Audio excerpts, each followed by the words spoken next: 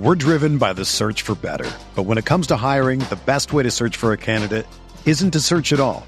Don't search, match with Indeed.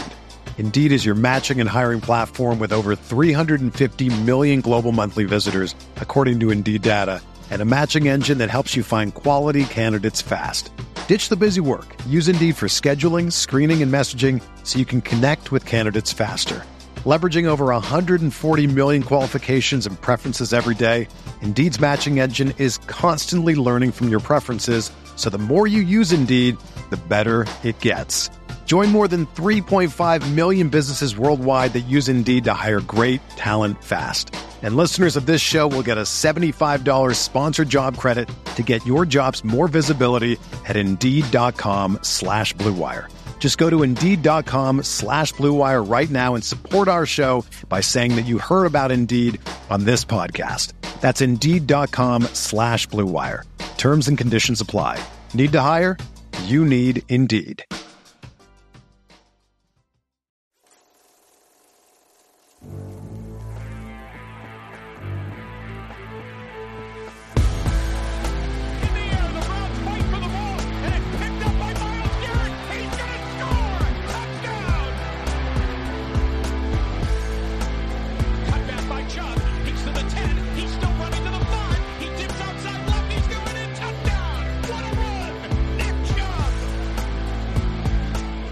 Hey guys, welcome into the OBR Film Breakdown. It's your Thursday, February 2nd episode. I'm your host, Jake Burns.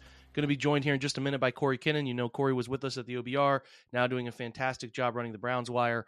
And we'll bring Corey in to talk about Senior Bowl stuff. We are, if you're not paying attention or have not been paying attention to website content, I know some of you are just podcast listeners. I'm doing the role of daily mock coverage this year. Listen, I talk about this a lot. Like I'm not an in-season study of prospects. Guys don't have the time for it the way I want to break down the team. So when the season ends, it's important for me to kind of like start looking at prospects and playing catch up. And I don't even know if I catch up to the guys like Corey who do it all year round and focus on this stuff as a big part of what they do. But I can at least get a feel for some of these prospects and have a good amount of input to give you as we lead up to the draft. So it's kind of like hurry up, catch up mode for me.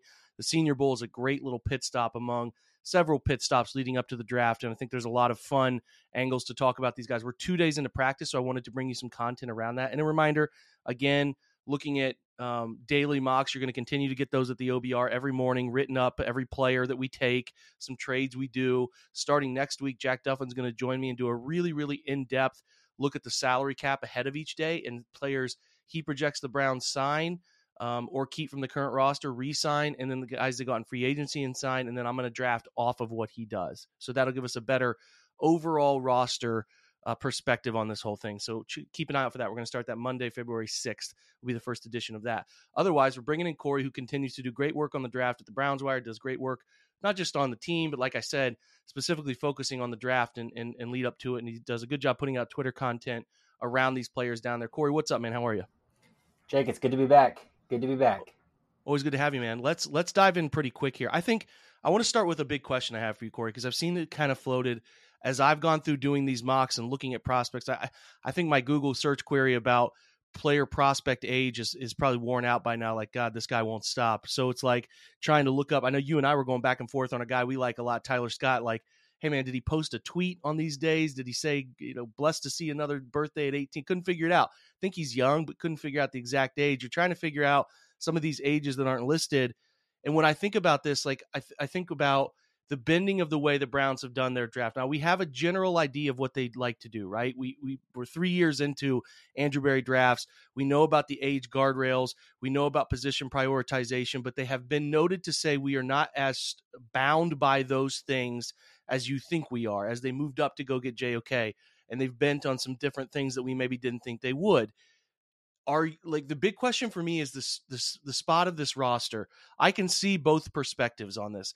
I can see the angle of the Browns should continue to draft young just because they're trying to win more now in the immediate. And we do tend to, most of us see it this way, that the Browns are now fully inside their window of win now. Whether you want to think that's 2 years like I do, or you want to think that's longer, that's your prerogative. But I think it's very fair to say that between the coach's tenure here, between the now quarterback who will be off of a suspension situation, and the structure of which guys they have who are veterans hitting their prime, we are certainly in an inarguable win now scenario. And that to me brings about the question, Corey, of does that change draft strategy? And what I mean by that is the Browns have generally glossed over, at least early on and into the middle rounds, they've bent more on late picks and obviously clearly UDFAs, but you continue to see them ignore older prospects. And what I mean by that is generally guys who are 23 at or around the time of the draft, or 24,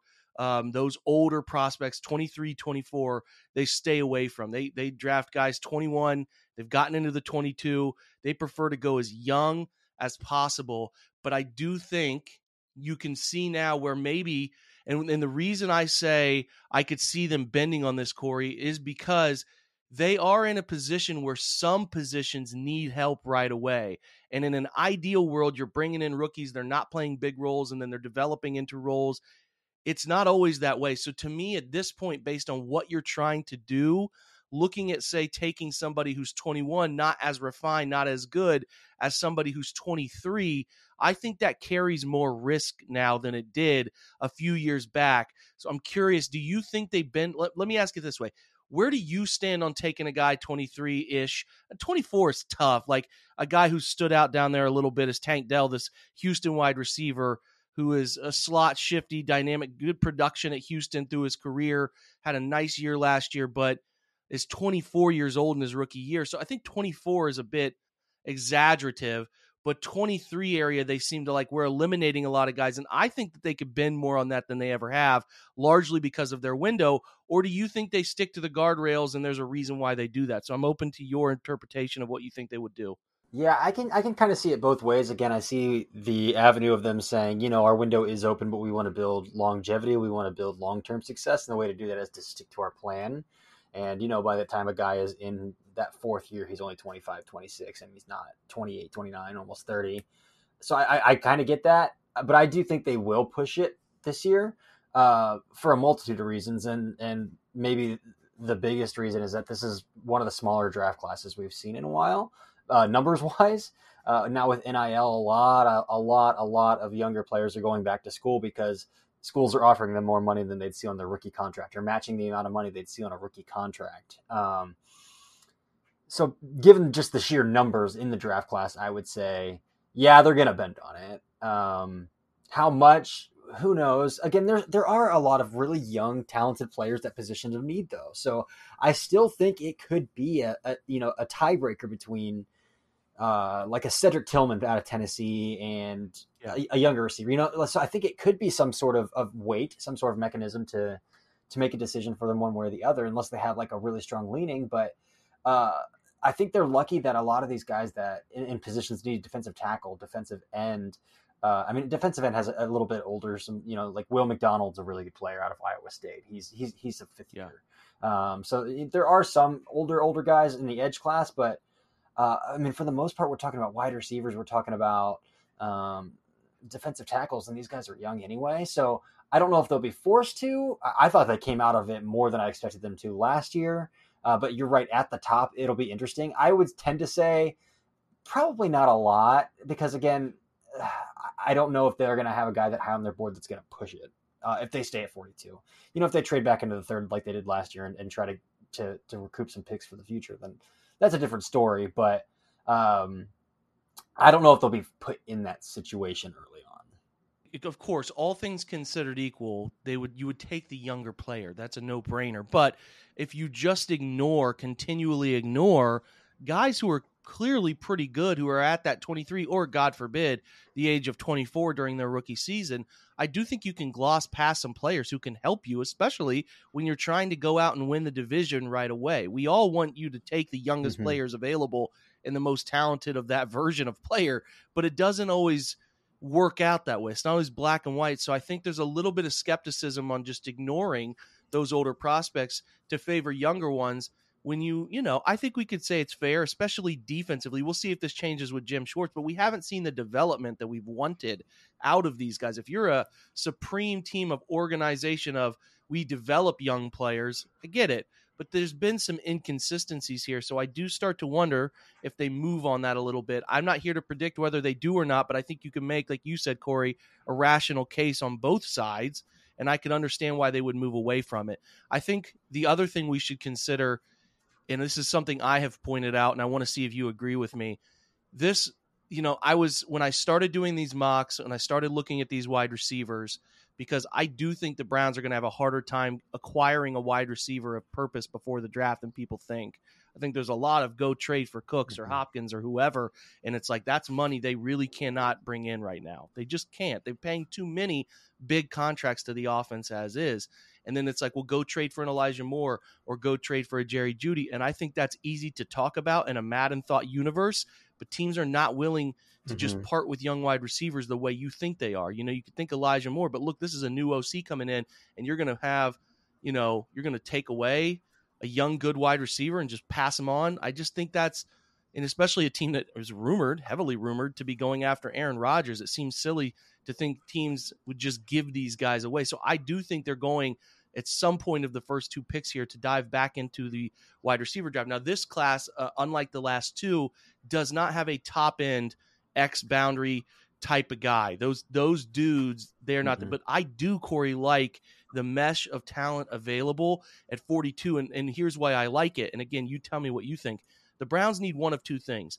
They need an absolute separator supreme in the slot, a guy who can get open against all forms of coverages in underneath, curl flat, hook, man-to-man press. There are a ton of 42 options at that smaller-ish type of slot guy who can create separation, diverse route tree, but also they could use a lid lifter type, right? And there are a ton of guys, in my opinion, who can play Z, who can run downfield, run a vertical route tree, and really make an impact there. So I am actually relatively excited about picks 42 and 98 for opportunities at wide receiver. I think it's not top heavy, but it's day 2 heavy. Do you think that's true or not? Yeah, I would agree with that. Again, I don't think I'll have a single first round grade on one of these guys. Of course, somebody's going to go in the first round. But in terms of grading, I'm like, I mean, we were really spoiled going back to probably even 2019 was the 2020 was the CeeDee Lamb, Henry Ruggs, Jerry Jeudy class. 21 was good. 22 was good. So we got really spoiled with 3 really good wide receiver classes in a row. And yeah, this one falls behind by quite a bit. And, even some of the names at the top have some questionable stuff off the field they got to work through. So, but I do like that day 2 range that you're talking about. Again, the Tyler Scotts, who's a 3 junior, so he shouldn't be very old. But like the Tyler Scotts, the Josh Downs, I tend to think he's going to get pushed up a little bit because it's a weak class and these teams are going to need wide receivers. But those are 2 names that really stick out to me. I'm fine with a Rashee Rice. I'm fine with a Jalen Hyatt. I think Jalen Hyatt's floor is pretty stinking low though. So you better hit on that if you're going to take a guy like Hyatt, or if your University of Tennessee alumni and booster owner is going to force you to take a guy like Hyatt. You better have a plan for that. But there is quite a bit of nice depth to this receiver class. The same, I think, can be said about D tackle and edge. And I think it's weird, Corey, because it's another situation where, and I don't know, man, maybe this is just me again. I have thought over the years, dating back to the Jedrick Wills tackle selection at 10, that it's been a weird mesh of what the Browns need and where they're drafting. And that's a great thing. Like, they needed a tackle. Then the next year they needed a corner. And they have done a pretty good job of this. Now, we all know that some drafts have been a little different than others in terms of when you lose a first-round pick, it's a bit obscure when you're going into the third round. But like this year, between wide receiver and what I think about edge and I think about D tackle at pick 42, those are positions that I think have a nice mesh of depth at those spots. Again, not a ton of top-end D tackles, more so top-end edge guys that will go. And I think you're probably like me, more excited about the edge guys at 42. But there are some fun defensive tackles at that spot. So like, to me, 42 between wide receiver, D tackle, and edge, I think they can attack that triangle of things we think they need pretty well right there. Do you agree? Yeah, I do. And I'm interested to see if they do go edge, what kind of body type they do. Because, when we talk about Jim Schwartz's fronts and the need for a big end and a wide 9, I think we just assume that Myles Garrett is that wide 9. But I mean, he's a big dude, so I think he would have the ability if they drafted, say, a BJ Ojulari or a Nolan Smith, one of those guys who are a little more slender, a little more bendy. I think Myles could probably play your big end on early downs, on obvious rundowns, and you could get away with that. And I think So I'm interested to kind of see, do they go for a bigger body to play that big end, or do they just take best player available, kind of how that shakes out. But it's a really nice edge class, man. It's a really nice edge class. So you're spot on about things I think a lot of people are concerned about, right? Like the edge stuff, there's a lot of guys who seem to be able to play some inside out, Lucas Van Ness or Keon White. Like there's some guys out there, and you're looking at how the Browns are going to attack it. Do you base everything on what they did in Tennessee, right? The results that they had over there between like Danico Autry, DeMarcus Walker, 6'4", 280, guys they played off the edge who were impactful defensive ends for them. Mario Edwards, 6'3", 280 again. Like these are guys that are bigger bodies, and that's a big reason they thought they had some real success in Tennessee. And one of the leading, I think they ended up being the top rush EPA defense, was that they were just big across that position group. The Browns, between their DTs and between Jadeveon and then their rotational of Chase Winovich, now Alex Wright bumps up the size stuff there a little bit, but they're relatively small. So is there going to be a reshaping? Will they prioritize a guy that we're going to talk about here in just a little bit? I won't go into names yet until we switch over to the Senior Bowl, but guys who can play inside, play that 3 tech, or even the 4-eye when they go with that wide 9, wide pass down front. Will they prioritize that type of player? Or to the point, do they want to get a traditional Ojulari type or somebody of that ilk who can be a traditional bendy edge rusher? I think that is truly one of the more fascinating things, because I do think, Corey, you can probably sign free agents who can do some of the big body D-end things, but you can't always go get bendy free agents at edge. So that pass rush supreme stuff that Schwartz lives on and the variety of different types, I tend to lean that they will ultimately go with somebody who can bend a little bit more and be a bigger pass rush threat. I do think there is a need for some size along the interior. Now, I just think that the Jordan Elliott, Taven Bryan, and Tommy Togiai, these are not, they're big guys, but they're not the bigger guys at that position. So I'll be curious to see if they juice up some of those guys or go after a Keandre Coburn type of guy who's a bigger body, like a true 320 to 340, one shade nose type who can handle being at least one guy who can take a double team, perhaps split them every now and again. Those are things we're paying attention to. So listen, we're early in this. Corey and I will probably talk 5 or 6 more times up until the draft.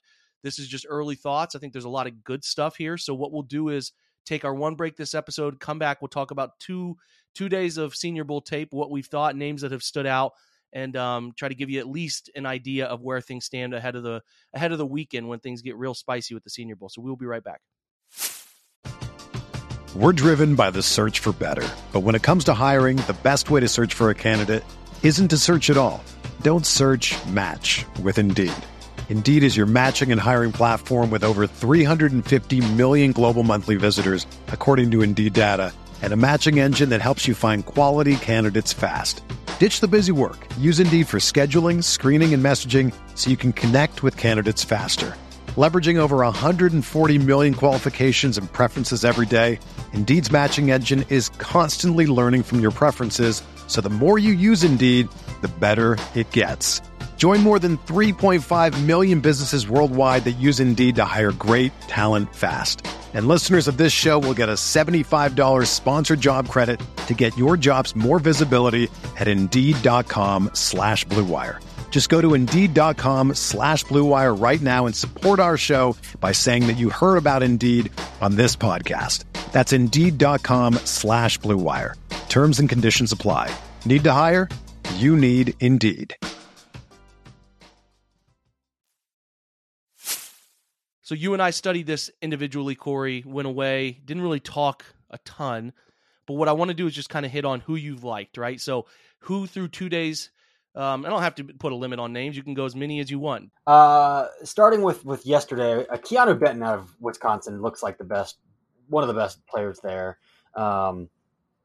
Defensive tackle out of Wisconsin, I just said. But, I mean, he played a lot of just one tech and zero tech at Wisconsin under Jim Leonard, but he's agile, man. He's light on his feet, and he's long, and he knows how to use his hands really well. So I think he's a 3 tech at the next level. I think he really is, and he was just playing 1 tech.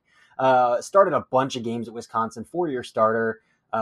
So Keanu Benton is obviously the big standout at a position of need for the Browns.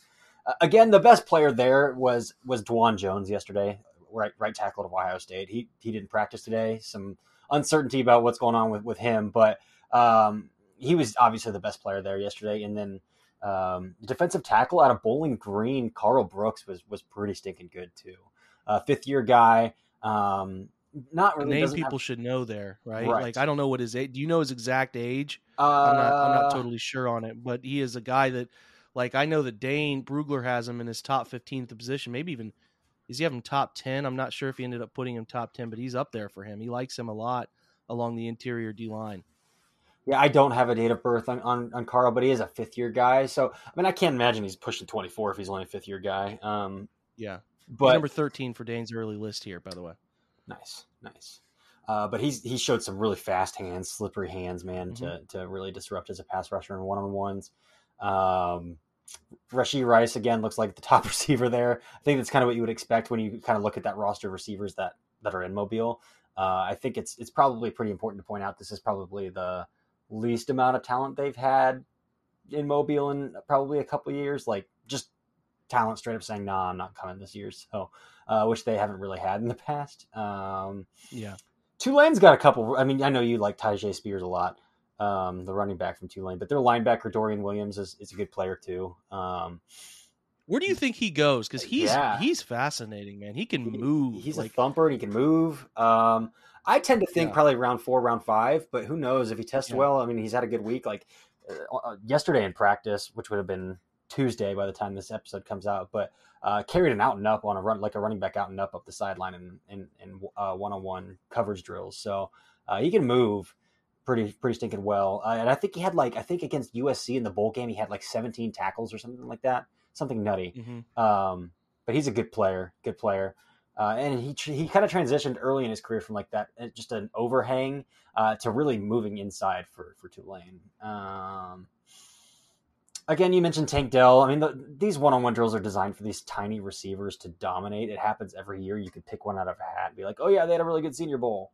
Especially when they're matched up on safeties. Like, these safeties are never going to really be that isolated on these guys. They're at least safeties are going to at least have low-level overhang, hook or curl flat help on these guys, man. It's very rare you see safeties matched up against Tank Dell types. And if they do, that D coordinator needs to be fired. Right. I mean, that's when these guys should win. That's spot on. So, yeah, man. Any other? I mean, like you said, wide receiver. I think the interesting name that has come up, and if you're doing mock simulators, he's available late. If you watch Big Ten football, relatively known, Jaden Reed, the kid out of Michigan State, who seems to be running better than anybody. I never thought. Listen, when I watched him, he never really got hawked very often, like caught from behind. But I didn't see him as a burner. But he's certainly putting on a speed show. Down there. I'm wondering how, now he's 23, so he's on the older side.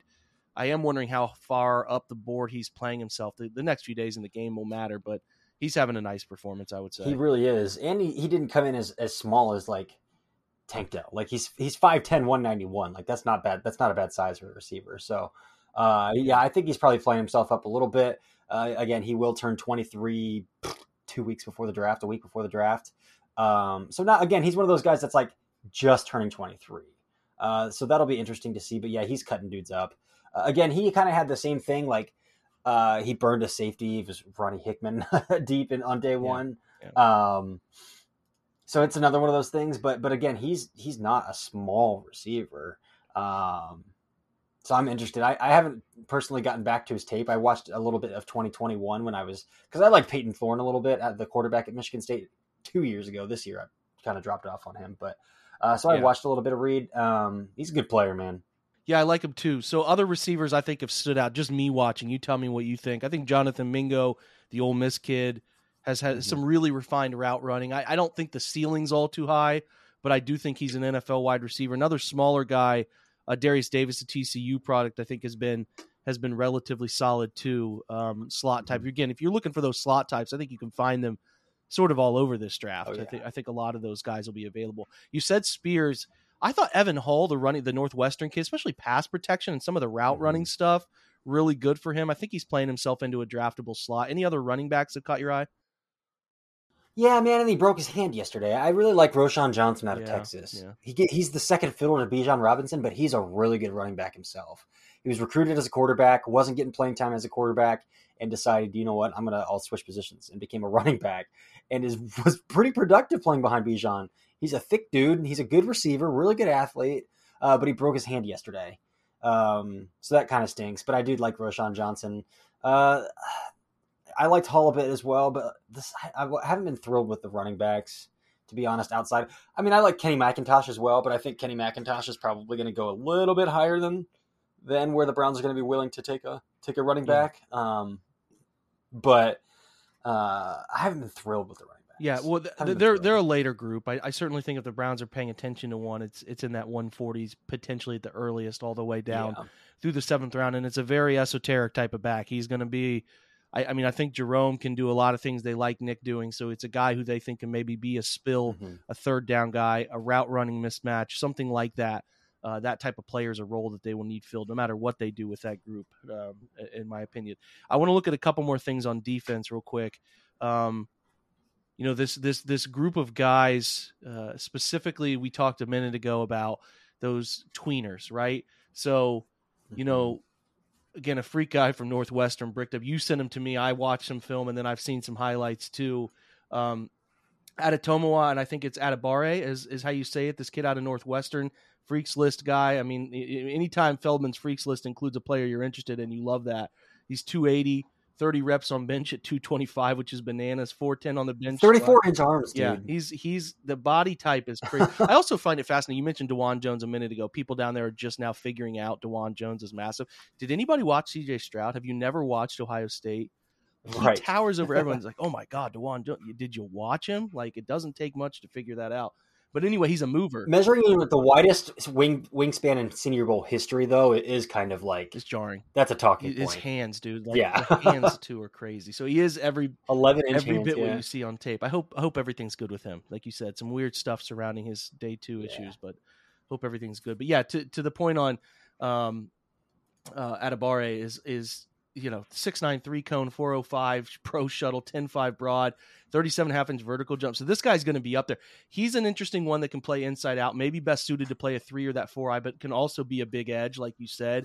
Also, the kid out of Auburn that's fascinating to me, man, is another guy who was Derek Hall, 6'3", 252, 34 and 3/8-inch arms, long dude who can play inside out. He's powerful and explosive too, man. He's going to run and jump really well. That's why I think, Corey, man, I really think that if they were to move back from 42 to say mid 50s and pick up a way to maybe move 111 up to 84 or something in the 70s, like there are some guys there that are sort of seen as position tweeners, but I actually think they kind of need a multi-flex guy there. And I find it to be an interesting spot for them. Even a guy like Tooley out of USC, who's not necessarily a top 50 prospect, but he's at least in the top 75, that would give you some fun flex there too, right?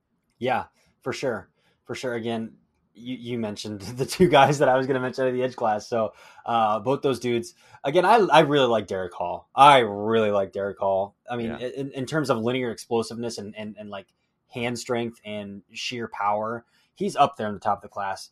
But the drawback of his game is that he is linearly explosive, and his hips aren't very fluid. So that's pretty much it. And he's not super refined as a pass rusher outside of long arm, outside of bull rush. So, but there's a lot to like in terms of his ability to set a strong edge to gap out defenders in the run game. So really physical player. If the Browns are looking linebacker, you've posted a couple guys that are interesting. I actually thought Dayan Henley, this Washington State kid, wide receiver turned linebacker. How often do you see a wide receiver go to linebacker? Not very often, but boy, if you're looking for coverage type guys, certainly a fascinating type. You mentioned a couple other small school guys. Who are those that have stood out to you? So again, Dorian Williams out of Tulane is a really nice player, but the Sacramento State kid, who was an NFL PA Bowl, who got called up to the Senior Bowl based on that. His name is Marte Mapu. I think I'm saying that right. He's super small. He's 6'2", 217, I think. But again, he's at an FCS program, so you never know if like getting him to an NFL weight program would change his body, super athletic. I've noticed some really good stuff with his eyes and coverage, some really good stuff clicking downhill with his eyes. So like he's my type of player. And then again, one-on-one drills, especially linebackers versus running backs, is very heavily skewed towards the running backs. Like, because linebackers are sitting in the middle of the field, they can break left, they can break right. There is no boundary to use as their friend. And he's sinking in hip pockets in these one-on-one drills as well with these running backs. So he's doing a lot of really nice stuff. Again, Sacramento State kid. I haven't watched any of his tape. Again, I haven't heard of him until last week when he got called up to the Senior Bowl. So I'm excited to dive into some Hornets tape, and we'll see what happens.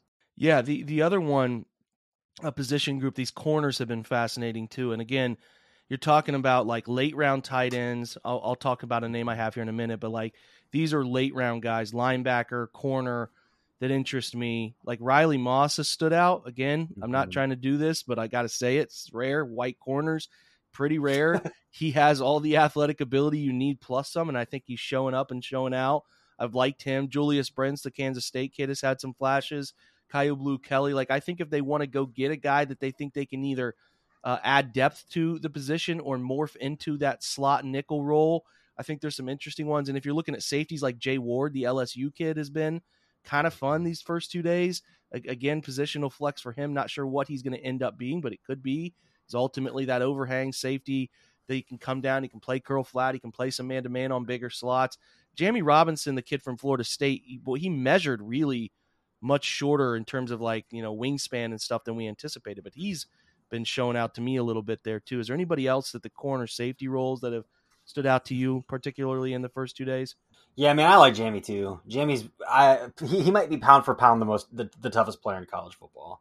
So I'm a big fan of Jamie. Again, the defenses are playing a lot of just 1-3 single high shells, and so these safeties are playing 15 yards off the ball, so it's really hard to see a lot in 11s from these safeties and 7-7 from these safeties. But I've been a big fan of Jamie for a while. And again, he has a lot of really nice versatility. He's played in the slot a lot. He's played in the box a lot. He's played over the top a lot. So he can kind of do it all. Christopher Smith out of Georgia has been playing as well. And he had a really good season with the Bulldogs this year as well. But he's looked really good in coverage, really nice eyes. He's another one of those guys that's turning 23 on May 1st. So if he's there, third round, what do the Browns say? I think he would be a tremendous fit, especially as a true free safety. So Christopher Smith is a name to watch for sure. The Illinois safeties, the nickel and the safety, Sidney Brown and Jartavius Martin, haven't really stood out to me as much as they did on tape, which is a little bit disappointing. But yeah, I think that pretty much hits it all as far as safeties go. Corners, again, I haven't been a big fan of the class, but Riley Moss stood out to me as well. And I'm so sorry. I sent a name to somebody yesterday. I was like, "Oh, this guy stood out," and I'm gonna scroll up and find it because I don't want to. The Louisville kid you sent over to me. Yeah, so he's a Shrine Bowl kid actually. So he didn't even get a Senior Bowl invite. But Kytrell Clark from the Shrine Bowl, he's a little bit undersized as well. Played strictly outside. He's twitched up, and I think he could be a good fit in the nickel. Again, Greg Newsome doesn't want to play in the nickel. They've got 3 outside corners we got to work ourselves out here with, So. If they do go looking for a nickel on day 3, I think the Louisville kid who was at the Shrine Bowl, Kytrell Clark, could be a really nice fit for them. What's up with the Shrine and Senior Bowl? Like, why is Zay Flowers at the Shrine, not at the Senior Bowl? Like, is there a distinction difference? Yeah, there? Those two directors are really petty about it as well. Galco and Nagy, they have like a little weird feud rivalry between the 2 games, and it's weird. I heard some stuff like, maybe Shrine had some agent dealings behind the scene and stuff like that to get a guy like Zay Flowers. But I've also heard some other things like the Patriots were really involved with the Shrine Bowl this year. Like they had a lot of staffers on staff at the Shrine Bowl, and the Patriots really liked him, and he's from Boston College, and so they had connections before the Shrine Bowl. So I've heard some things like that as well, that the Patriots wanted him to go to the Shrine Bowl, but I don't think anybody really knows. Maybe he just really wanted to. Yeah, peculiar stuff. Vegas. Yeah. Okay, so I think we've covered most of the guys I want to cover. We'll deal with offensive linemen later on, and that's really a position that when I think about this as we close, Corey, I think there's people that are setting up positions they need. I tend to think interior offensive line, and we're not going to really go through names or anything, but I'm kind of asking you the same question I'm going through here, is 2 positions to me stand out as things I'd like to get in the late early day 3 into late day 3. That's in some sort of guard, center guard. I am like, Posich is gone in my opinion. No way he doesn't cash in. Too many teams with a lot of money and O-line issues. And then Nick Harris coming back from an ACL, although the most time he could really hope for first preseason game. I just don't feel settled there. So there is an allotment of interesting players that project sort of towards that round 5 to round 7 interior O-line range. So I'm leaning there. I also like Josh Wiley, this kid out of, again, 2 tight ends at the Senior Bowl that I really like. Josh Wiley, the Cincinnati kid's blocking his butt off. Interested in him. I certainly like Braden Willis, the Oklahoma kid, too, for some versatility in the passing game. You know, some people lean tight end early, and I still cannot get around that. But those are 2 like more interior O-line, and I'd love a tight end. Like, are there some positions late that you really think, a singular one, but you can go 2 like I just did, that you're interested in them getting that maybe people aren't giving enough credence to or looking into enough? Yeah, I really think nickel day 3 is something that is a real possibility. Again, I listened to your pod. It's hard to pin down too, Corey, because so many nickels aren't nickels in college and move, and that makes it tough, right? It does make it tough. So you got to like kind of see, like, can this guy tackle? Like, that's a big thing when you're evaluating a corner. You think you can play nickel. Like, can this guy tackle? Is he willing to click downhill, trigger downhill? So does he want to tackle? Right. That's right. Because I mean, the Browns asked a lot of their nickels over the past 2 years, and again, Troy Hill had his woes in coverage. Like that's pretty documented. But one thing you cannot say about Troy Hill is that he did not sling those run fits like crazy, because he was very good at slinging. You're very spot on. Go watch week 1. Greg Newsome play the slot, and go watch not Pittsburgh, but watch. He was burnt out with it. It's a bitch. Sorry for the cussing, but like getting put into run fits, and they'll be put into run fits with Schwartz too, because he prefers, gapped out run stuff whenever he can within reason. You got to want to do that stuff, and that's not for every corner. It really isn't. And that makes me think, like, if Janny Robinson was there in the 4th round, even though he's listed as a safety, he plays a lot of slot. He loves the tackle. I think he would be great in that role. Again, last year I was like, Delpit can do that, but I think Delpit's proven him to do more than that where he's at now. But and his skill set can be utilized elsewhere. But I think nickel's a big one. The big one that stands out to me. And then if we're talking a second position, late, I certainly wouldn't be shocked to see them double up at wide receiver, to see them double up at defensive tackle, to see them double up at edge. Yeah, man, especially considering, again, terrible wide receiver free agent class, really rough to trade for a young one that matters, and trading for these older ones, considering where the Browns are in terms of how many over 10 million APY guys they have. It just becomes harder than people think it is. Even though you think the cap is fake, the bill does eventually come due, and you cannot carry 8. That'd be a whopping 8 guys on the offense who carry that number of over 10 into the next year. And that's crazy. It's hard to, they can't, it's not impossible here, but it's just hard to envision that and continuing to add to that. So listen, a lot of stuff here. I think we covered a lot of names, Corey. We'll continue. I know I will, and I know you will, through the next few days and through the Senior Bowl, try to give as much as we can. And then we'll get to the Combine, which is where the really fun stuff happens with, with these guys and obviously getting their testing numbers. And a reminder, the Senior Bowl doesn't define a prospect. Corey talked about the Illinois kids, the tape being better. The tape is what you trust. You got to remember, these guys haven't played football in a couple months. They're rusty. Who knows how much prep time these guys have put in for the Senior Bowl, and how the first 2 days of defining who these guys are, it's hard. So I really shy away from saying these guys have been bad, because it's hard. The tape is king. That's where you're going to figure out the most about a guy. Senior Bowl gives you another little evaluation tool. The Combine gives you another evaluation tool. Pro Days, another one, and all that stuff. So we'll cover guys we like as we get further into this and define more of who we like. We'll define who we don't like, who we shy away from. Plenty of names here, plenty of coverage. You'll continue to get some both at the OBR and at the Browns Wire. Corey, we appreciate your time and insights, man, as always. Anytime, Jake. I'm always a willing compadre, a willing co-pilot. Yeah, fantastic stuff as always from Corey. One of the best guys doing Browns draft content, period. So continue to follow his work at the Browns Wire and continue to follow his Twitter feed, where he continues to put up a lot of names, tape, and highlights and all that good stuff that you need to feel prepared to do your own mock draft. Make sure you're following along with the OBR's daily mocks. As we get into February here, like I said, it'll be more fun. We'll have those daily companion pieces from Jack Duffin that define what we're doing in the draft and why we're doing it. And then obviously we will start getting into those live mocks. We'll have guests like Corey and many others from the Browns community come in, do a dueling mock draft, talk about guys they would pick, where they would pick them, and that's when it gets really fun. So through February and into March, we get a lot of information we need, a lot of data we need, and we start to really pin down where we could take guys. So a lot of fun stuff, and intertwined in all of that is the real and actual free agency and all the stuff around it. So we're just getting into hitting our stride of the offseason. The 2 weeks here between now and the Super Bowl is obviously a sort of dead period for the NFL, but the Senior Bowl is a nice breakup, a nice piece of content angle that we'll continue to try to cover for you to define some of those prospects. And then once the Super Bowl concludes, you hit the ground running with the Combine in late February, early March, and we're running and we're getting ready to figure out what your 2023 Browns will look like. So we'll continue to cover that for you at length. Thanks to Corey for being here. Thanks to you guys for also coming by. Remember, there are some pretty cool hats and shirts available through the link in my Twitter account that you can go out and purchase that supports this OBR Film Breakdown podcast. Every single dollar goes back to supporting this pod and the production of it. So I appreciate you guys for continuing to buy those. I've been really blown away by how many things have been bought. I appreciate there's some Nike stuff, really good gear. So appreciate that very, very much, guys. Have a good Thursday, and thanks for stopping by. Go Browns.